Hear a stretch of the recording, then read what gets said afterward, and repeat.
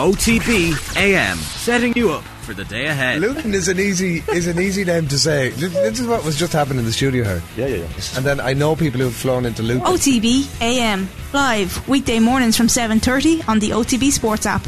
OTB AM with Gillette Labs. Get the ultimate shave or your money back. Neon Night Edition available now. You know, that wasn't an All-Ireland winning performance. Probably should have won the game based on their second half performance. Is it a step too far to say it was the performance so far of the World Cup? Maybe not. OTBAM's performance rankings with Gillette. I'm scratching my head. That performances was just lacked that intensity.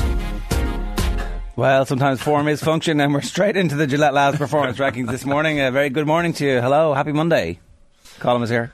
Hi, Shane is here. Morning, how are things? Well, I guess we're getting straight into it. No time for shilly-shallying. No choice. Dilly-dallying. That's what they're doing. They're like, these lads just, they talk too much crap. Just get into it. That's how they solve it. Just play the sting. We have to talk about it.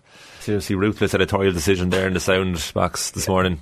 Enjoyed that. Do it. Straight into the red with Arsenal. We've no choice this morning. How was your weekend? How was your weekend? Yeah, sorry, yeah. How was your weekend, lads? Well, Kildare are All-Ireland champions. Yeah. Congratulations to everyone in Kildare, by the way. Something is stirring. Huge achievement. Yeah, I feel very bad for the Sligo goalkeeper just as they were getting back into it. Ends up making a good save, tipping the ball over a crossbar with a shot that was dipping that could have embarrassed him. And then Kildare win the next two kickouts and score 1-1 off it. And it's the turning of the game. I think Kildare were going to touch them off anyway, and then obviously the game is gone and they win well in the end. But it was in the melting pot, and certainly there were some concerns at that stage from Kildare. I was like, are we going to blow a big lead in this? We might. I don't know. But obviously massive stuff happening in Sligo football at underage level and at senior level, and hopefully there's no revenge for Sligo at senior level in a couple of weeks. One other point as well, that another team that don't make the Gillette Labs performance rankings this morning is Manchester United. But Shane, you were at Old Trafford on Saturday to watch their 2-0 victory against Wolves. Yeah, good atmosphere at Old Trafford. Alejandro Garnacho, good to see him back on the pitch for United fans. It wasn't a great game. Classic 2-0 Saturday game. It was just fairly... Wolves are done. Wolves didn't threaten. You know, anytime Wolves were getting corners, it was because United were making defensive mistakes. Varane looked a little bit leaky. Yeah, it's going to take him a little bit of time to get back in. Funny enough, Harry Maguire came on and looked a little bit more solid. Did Collins get off the bench? Collins did not get off the bench. Right. It's the problem with centre halves, isn't it? So rarely they come on unless tactically they won't come on. I had a dream the night before the match that Alejandro Garnacho was going to score, and then before the game I was like, maybe stick a little tenner on Garnacho to score. The teams came out and it was like, Garnacho's not starting. I was like, I'll leave it. 84 minutes on the clock. Garnacho's coming off the bench, and I said to my brother, do it. Stick a tenner on. He was 16-1 at that point. And sure enough, the dream became true. All right. So it was a nice little moment. I never knew you I really celebrated that goal. Andrei Kanchelskis so much. I loved Kanchelskis. Yeah. Wow. Mid-90s. That was the retro jersey. Had a vintage Kanchelskis jersey on. Have you ever had I saw on his Instagram, have you ever had other prognostication dreams? Are you Mystic Meg here? Is that what you're telling us? Well, the last two times I was over for matches, I called Casemiro to be man of the match in the Carabao final, watching in the pub in Manchester, and then I called Fred to score against Barcelona, which is fairly random. So these dreams just come to me sometimes. You know, it was only the second biggest thing you did this weekend in the sporting landscape. We'll get to that in Amber. We will get to that. Yeah, it was pretty important. Will we get into Arsenal? We'll get into Arsenal. Bottlers.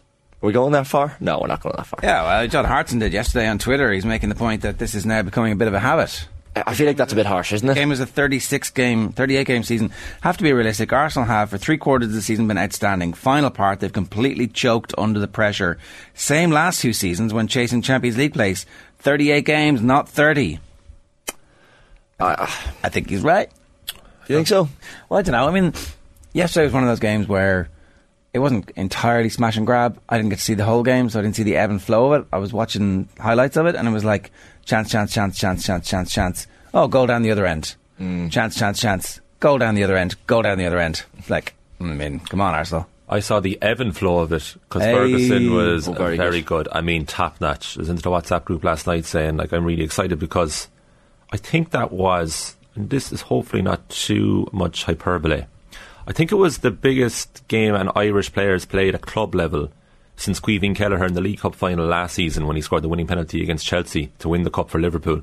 In terms of exposure, Super Sunday, mass audience, last chance for Arsenal to keep the title race going. And the number 9 for Brighton on the day was our own Evan Ferguson, and Brighton were outstanding. It's a pity he got taken off with about 20 minutes left, but he played a huge part in Brighton's very comfortable victory in the end. Standing on ankles and the whole lot as well. He was standing on Arsenal ankles the whole lot. Kenny Cunningham gave him a 6.5 out of 10. I thought he was, but he said he thoroughly enjoyed his performance. I thought he was very physical. You know, he didn't do anything spectacular or anything like that, but he was a handful for them, as was the general Brighton front line, to be honest, that Arsenal couldn't deal with. Found it interesting that Mikel Arteta took to apologising afterwards for the second half performance, which I didn't think was too necessary. I mean, these happen in games, but what he could apologise for is on New Year's Day, Arsenal had 43 points, and no team has ever not won the league from that position. So he could apologise for the second half of the campaign. But I don't think the second half performance yesterday. How concerned are we about the signing of João Pedro from Watford for 30 million to Brighton? A 21-year-old striker. Not too much. I think it just adds more competition. I think he'll play more than enough games next season, Ferguson. They put their faith in him. New contract. I think it's all part of the project, as they would say nowadays. Yeah. And 30 million, okay, it's a bit of money, but these days, not huge. Not so much that you'd absolutely have to play him. So I think Ferguson will be fine. It'd be grand. They've shown faith in him. De Zerbi clearly likes him as much as Potter did.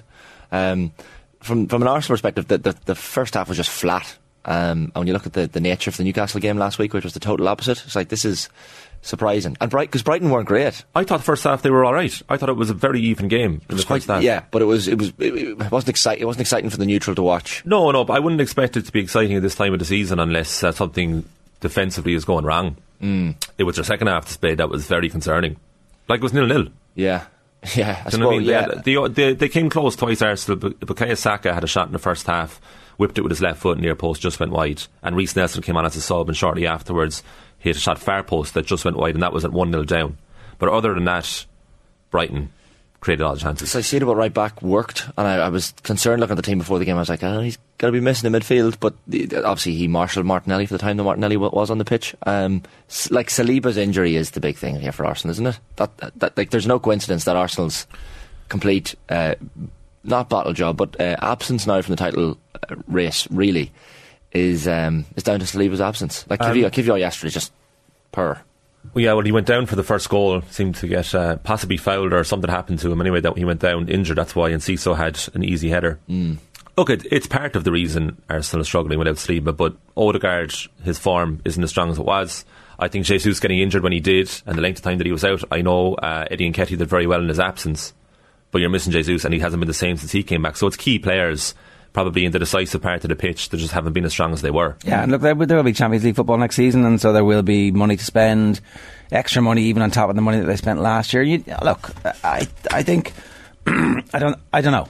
The Manchester City and all of the charges they're facing is another storyline that is going to bubble back up very soon, I think, because there'll be a trophy lift, there'll be an open top bus parade, and everybody will be talking about will they actually get to keep this trophy? Is this going to be Manchester City's trophy? So I don't know.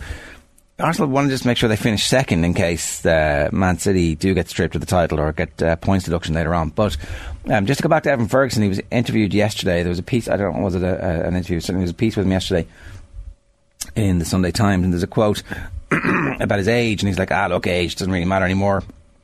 Everyone says, he's young, he's 18, this and that, but if he trusts you and you can play, there's no reason not to do well. This is about his relationship with De Zerbi, and also how it was actually really good for him that Potter got the Chelsea gig, which it has been. And then this is a quote. I look at what Rooney did when he was my age, Benzema, Ibrahimovic, Giroud, and I bring different bits of their game into mine. Make your strengths even stronger and improve on your weaknesses.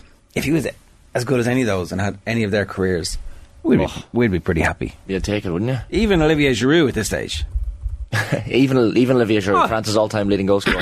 Yeah, you take Olivier alone. Men's leading goal scorer, of course. 53 goals in 122 international appearances. Yeah. We're asking Keith Tracy on Friday, the kick-off, as an Arsenal supporter, where would he strengthen in the summer? Robbie Keane had 68 goals, so he wouldn't quite fulfil John O'Shea's prognostications. Anyway, sorry. So Tracy was mentioning right back. He is an Arsenal fan. Yeah, big one. And I think that's kind of been vindicated from yesterday when Karim Matoma absolutely destroyed Ben White all game long. Brighton were attacking the left flank, and it's one of those old things, like if you're watching this match, didn't know anything about either team. You would say Brighton are by far the superior side, and they showed in the second half. But Matoma, oh my God, he rinsed them, rinse and repeat, like he's ridiculous, over and over again. I wouldn't call it bottling. I'd almost call it lack of belief from the Arsenal players. You felt like the last number of games they never really felt like even Thomas Partey, big game player. He's a big game player. The second half of the season, he's been I don't know why you're doing the mental gymnastics not to call it bottling. Like they bottled it. They had a winning position and they didn't win because psychologically they weren't strong enough. City won 11 games. City just stood on their necks. Yeah, if any lesser team in a title race than City, they would have won the league even if City had won all their games. They would have won the league if they just could have taken care of business, and they couldn't take care of business. I think it's an easy cliche to just call Arsenal bottlers, isn't it? Like, on this occasion, Arsenal have had a brilliant season. They're going to recruit in the summer and probably push on next season again. An easy truth bomb, Shane. That's what it is. I don't know. Let's be honest, they've overachieved. If you offered them second at the start of the season, it's just the way they've gone about it, that's all. Like, if they started the season like the way they're finishing it, and then for the second 3 quarters of the season, if you like, for that portion of it, they were excellent, and they ended up finishing second, you would say, oh my God, what a job Mikel Arteta has done. A backdoor second. He's done it the opposite way. A backdoor second when Man United are obviously not all that, when Spurs have collapsed, when Chelsea are barely going to finish in the top 10, even if maybe they won't. Like, is it all that impressive to be better? Or Liverpool in crisis? Is it really that impressive to be best of the rest? Yeah. Well, not only best of the rest. If they were 20 points off Man City in second, they'd be best of the rest. But they are literally involved in a title battle all season. Maybe you get a special prize for being. You get Attaboy. Hey, well done, you, a little bronze. It's not a patronising second. I'm not saying that. I would never say that. It's not a patronising second. No. If you're involved in a title race, it's hardly a patronising second. But when they were 8 points clear at one stage, was the highest lead they had, and I just never believed that they believed they were going to win the league. Exactly. Because they're ahead of schedule. Yeah. But it's still, like, if they get better this summer, do you know who they can get? There is no schedule. Do you know who they could get? There's no schedule. Do you know who they could get? A-listers who've fallen out with a club, right? Or B-listers who were kind of not quite the absolute top B rung. Because those players are going to go to like Real Madrid, Man City.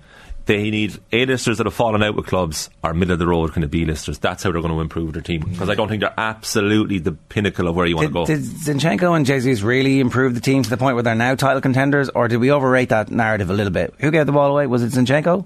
Compensation for the goal? No, Leandro Trossard. Trossard. So, yeah, he tried to flick it around the corner. He hit the crossbar. Trossard when he came on. That was the other chance they had. Yeah. No, like, I don't think... I think you're all being seduced by Arsenal because they've had a good season and it's recency bias. You were seduced by them. I wasn't. You were definitely saying at the time. I think I made a mistake, but at the start of the season, Nathan was like, oh, they are the real deal. I was like, okay, well, I think they're still going to be Arsenal at the end of the season, and they are. Well, when they got rid of Zinchenko and Jesus, Man City, it was for a reason. They were squad players. Yeah, but Arsenal wouldn't have been in the title race without them. It's also financial fair play.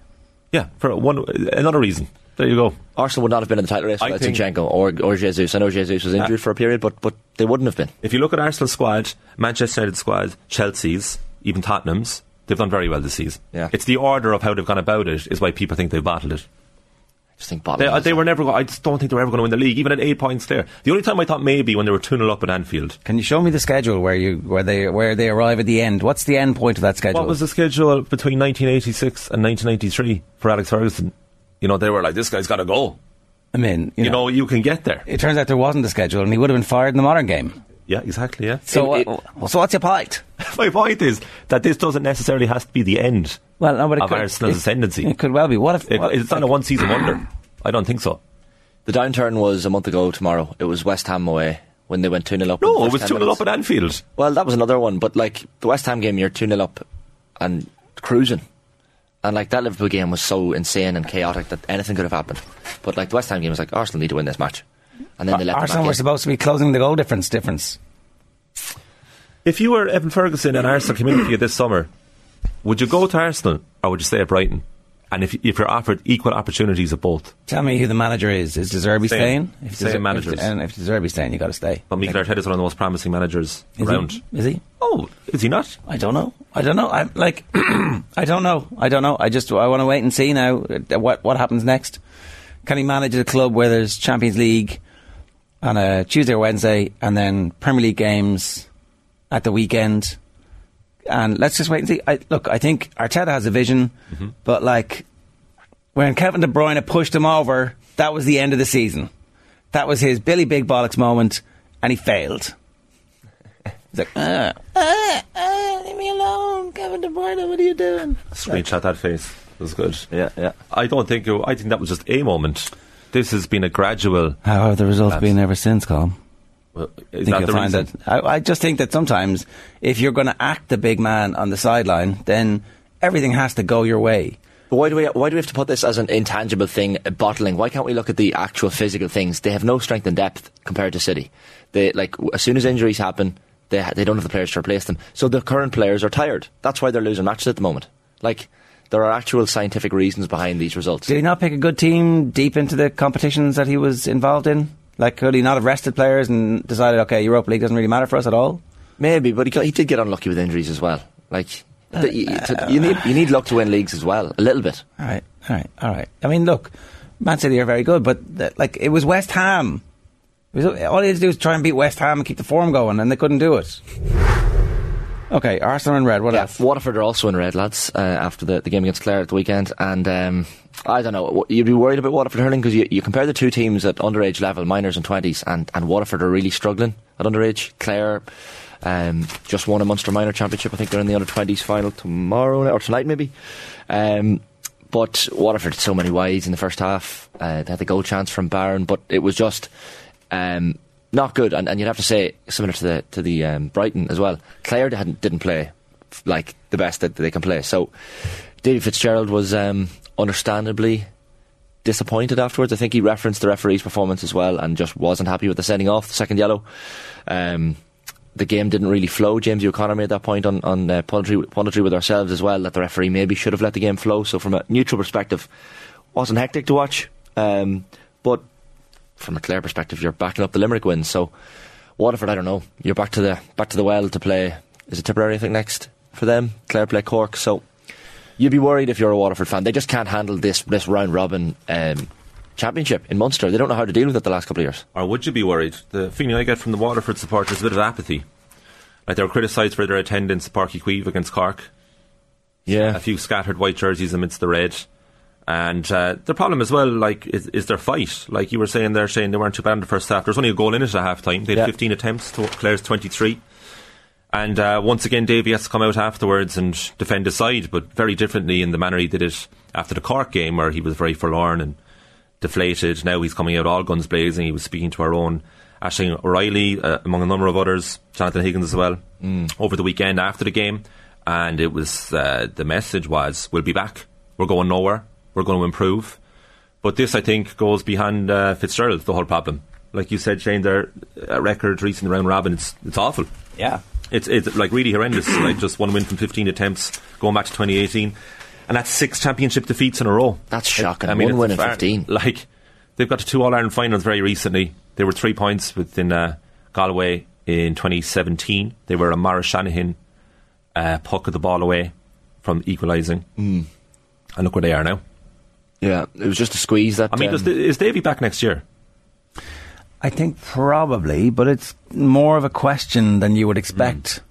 Like, the thing about Davy is generally there's an immediate surge in the team, and that hasn't been the case this year. So, big challenge for him and the rest of his managerial career to get this back on track.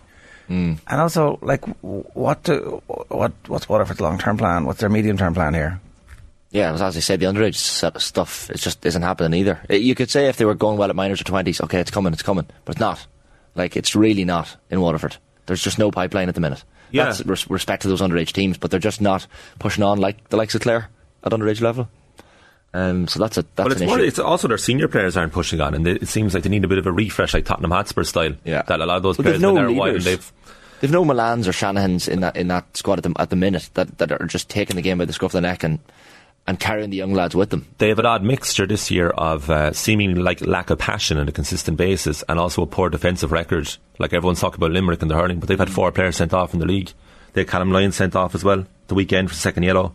On Ryan Taylor and Fitzgerald afterwards had no complaints about it. So that says to me that there is something wrong going behind the scenes, because you don't have the passion to fight, but you certainly have the passion to fight in the wrong way. We'll do more on Waterford hurling during the week. We'll come back to that. Yeah. All right. Move on so to Waterford in the red. So that's the red done, Arsenal Waterford, and we've got was a big snooker match in here at the weekend, lads. What's this? Sorry, you probably can't even tee this up yourself. Oh, go on. What was it? Yeah, you can line up. You were there, I suppose, Colin, for the. You had to be there. Yeah. I actually wasn't. I went for the match itself. I couldn't hang on. It was too long. We've B-roll actually. It was too long. We were practicing earlier on in the afternoon. 2 hours after I was supposed to go home. Do you know what I mean? Ooh. Do you know what I mean? Ronnie, not worth it. Ooh, exactly. What? Yeah. Oh no, I didn't want to get in the way anyway. And it was right that I This is our practice earlier in the afternoon. Oh, that's you hanging around like a bad smell in the background there. Colin's that's during my time. Not dressed up. Jan Verhaas, the referee in the background there, he's just missing the white gloves. I faced Adrian in the first game. Yeah, Adrian, of course, sitting down, me telling everyone what I'm going to do, and then. Oh, you were all hanging around Ronnie like a bad smell, were you? Ronnie's not here. Oh, Ronnie's not in this one. Oh, okay. This is us actually setting up. Yeah, that was earlier in the afternoon. This is during the day, like. Okay. We do have a clip of that's coming up here. I'd just like to say, by the way, you couldn't turn the lights on for anybody watching on their tiny phone screen. Was that it? That was practice. That was putting the faders up was beyond your. You see the results there. O'Sullivan wins just. I had only 2 balls left on the table. Someone commented on the comments, lads. Ronnie cheated a little. There was one chance where there was 2 shots. He took 2 shots, and apparently shouldn't have taken the 2 shots. Why not? I don't think it was a 2-shot like whatever it was. I'm going to need to watch it back and get the VAR out here. But we have the full match on social, and a lot of people have watched it over the weekend. Which social platform? It's on TikTok and Instagram and Twitter. The full match is on TikTok. The full 4 minutes. 4.5 minutes. 4.5 minutes on TikTok. Sorry, people twice. watching it on TikTok. I think so. I'm not on TikTok, Jersey. I'm too old. But we do have a nice synopsis at the end of the game here. Okay, here we go. Look at that. He's got me. Look at that. Look at the cockiness. This is fantastic. To the middle bins. Yeah, middle bins, yeah. Oh! He missed it. Missed that over yet. Why, so he gets a second shot here, but he's not supposed to. He goes double it.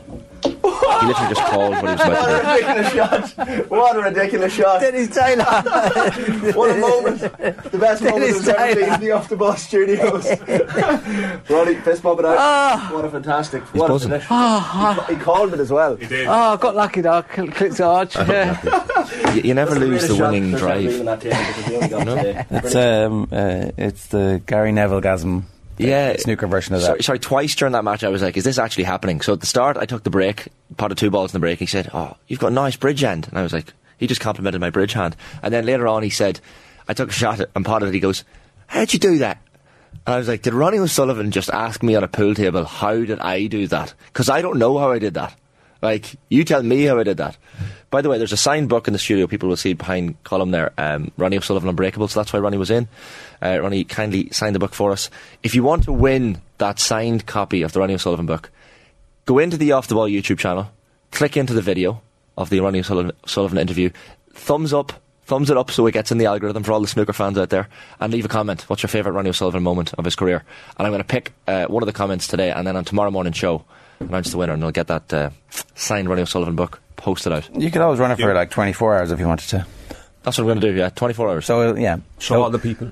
Go on. All the people. Oh, sorry, this is the cue, yeah, one of the cues that we used in the match. So too far away. It's one of the little ones. But what's special about this?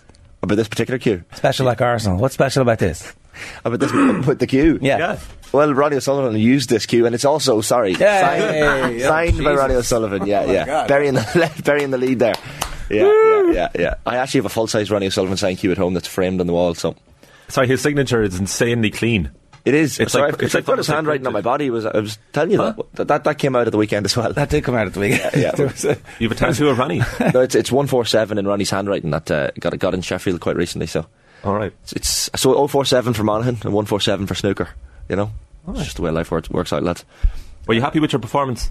The performance was pretty average, but I'll take it. Do you know, I was only 2 balls away from beating Ronnie O'Sullivan in the match. He allegedly... Was he in any way focused? Oh, he was fully focused. Because in the interview... He was choking his cue halfway through. He was like, where's the choke? Where's the choke? I was like, it's there. He goes, got it. He was absolutely buzzing.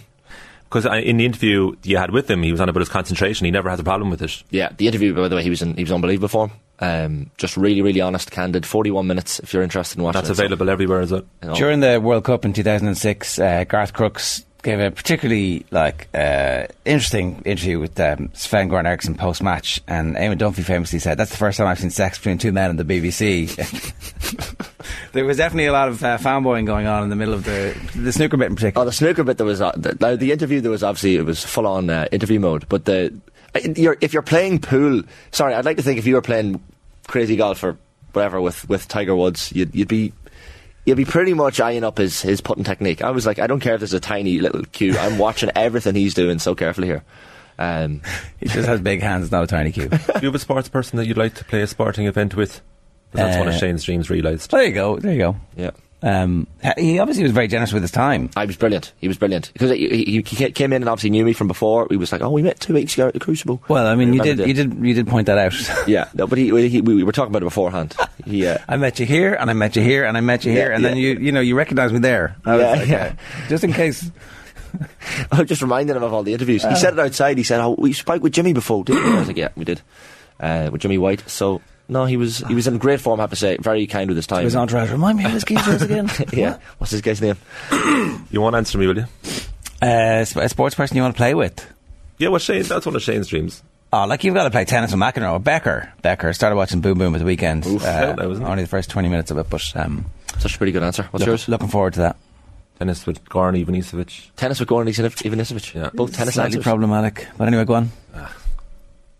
Do you know? I don't think so. No. Yeah. Yeah. Do you know? Maybe. Do you know? Yeah, so that was my one realised. But yeah, Ronnie in great form. Sharp. Would you not just play tennis with Jenny Claffey and she could beat the crap out of you? She's actually offered to play me, but...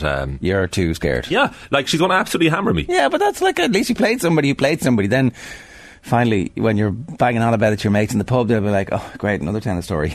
So, throw the ball around with Tom Brady, maybe. Well, you wouldn't be able to catch it, and he'd be able to catch it. Oh. Like you'd be doing rugby underarm, and he'd be like, "What is this?" Yeah, that'd be pretty tough. Do you know? Who did I play with? You can't play like the sport that they were good at.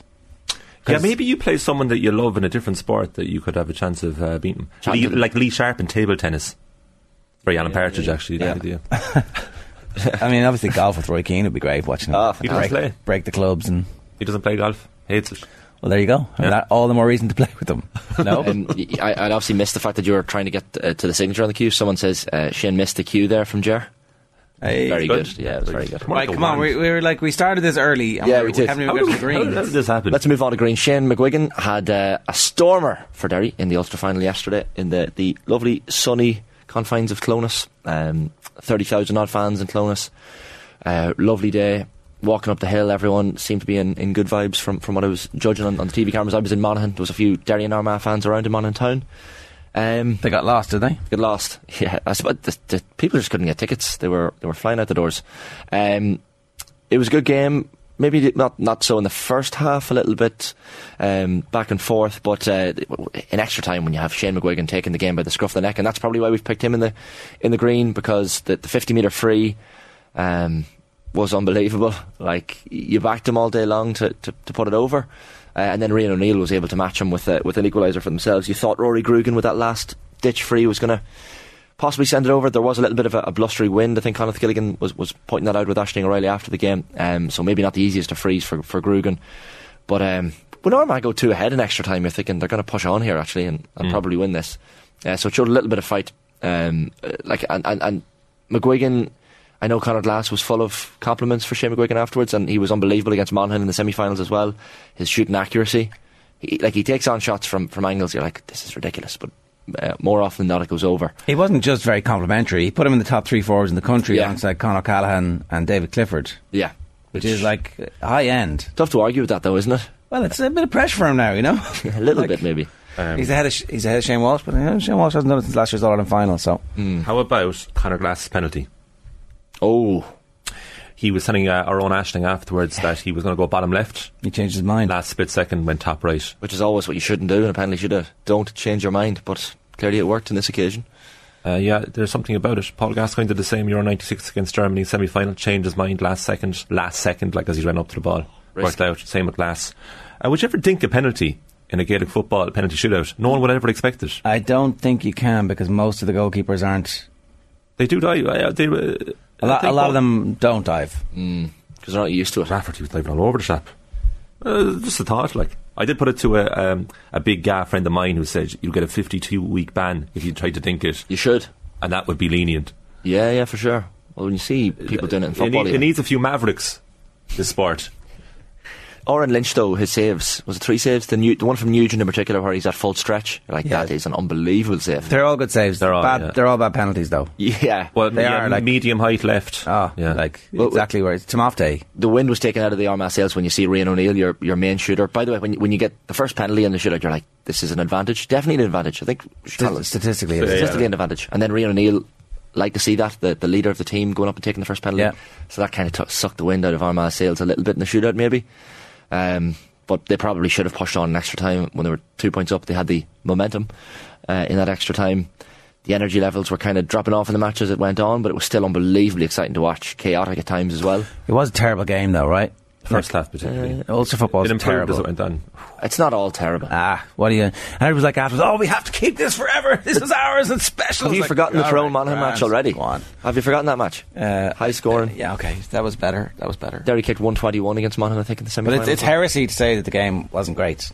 It wasn't great, but it was a great spectacle. I mean... from an entertainment perspective, maybe not from a quality... 29 people inside the half. It was very possession based and tough to watch in the first half. No risk taken at that stage. I don't know. More risks than the Donegal Derry Ulster final last year. I think that's probably a low bar, to be fair, but I certainly felt like it was a bit more advanced. And both teams you felt were trying, but it was just the way the game was panning out. Both nervous, both wanted to win, and you see the groups that the Ulster winner goes into compared to the Ulster runner-up.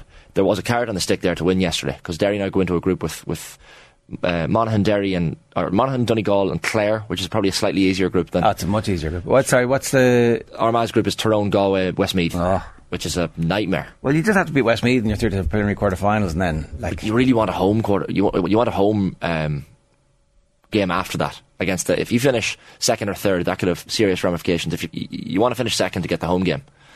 Because I feel like all the home teams are going to progress, or certainly most of them, more often than not, will progress because of that advantage.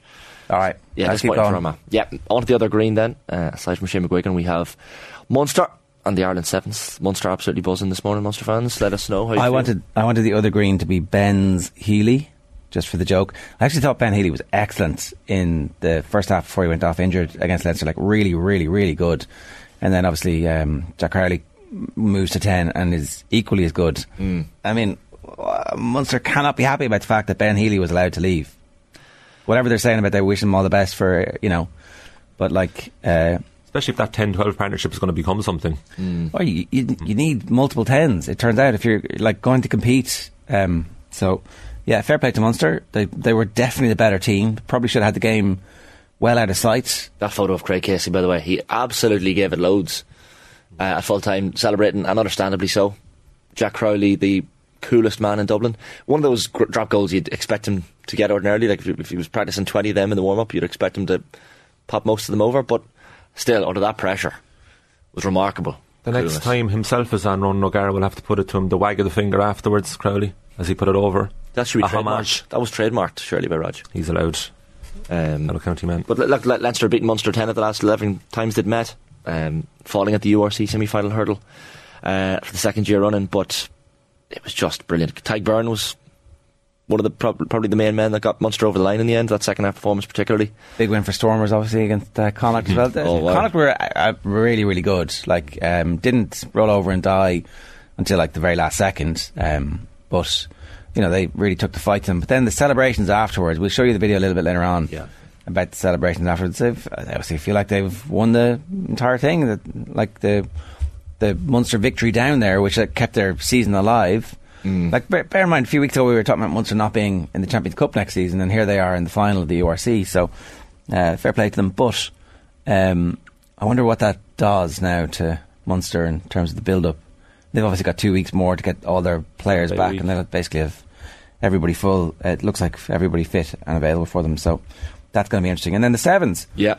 Women's Sevens team qualifying for the Olympics. Yeah. 10-5 win over Fiji. What's the general public's interest in the Sevens? I love watching Sevens. Do you? Well, but see, the problem is it's never on.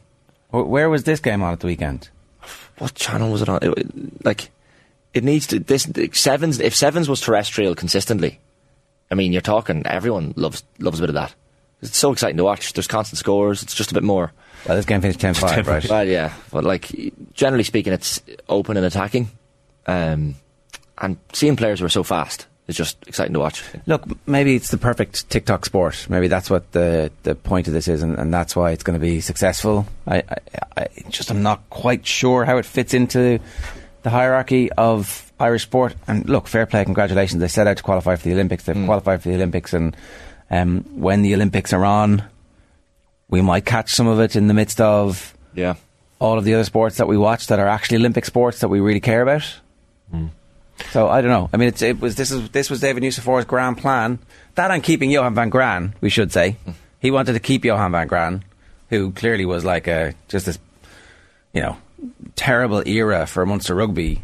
There's no way they were beating Leinster at the weekend with Van Gran as coach. But that was anyway. Sorry, I digress. We'll put this to Quinny later on. The Sevens does feel like a rugby league or something, kind of the cult classic.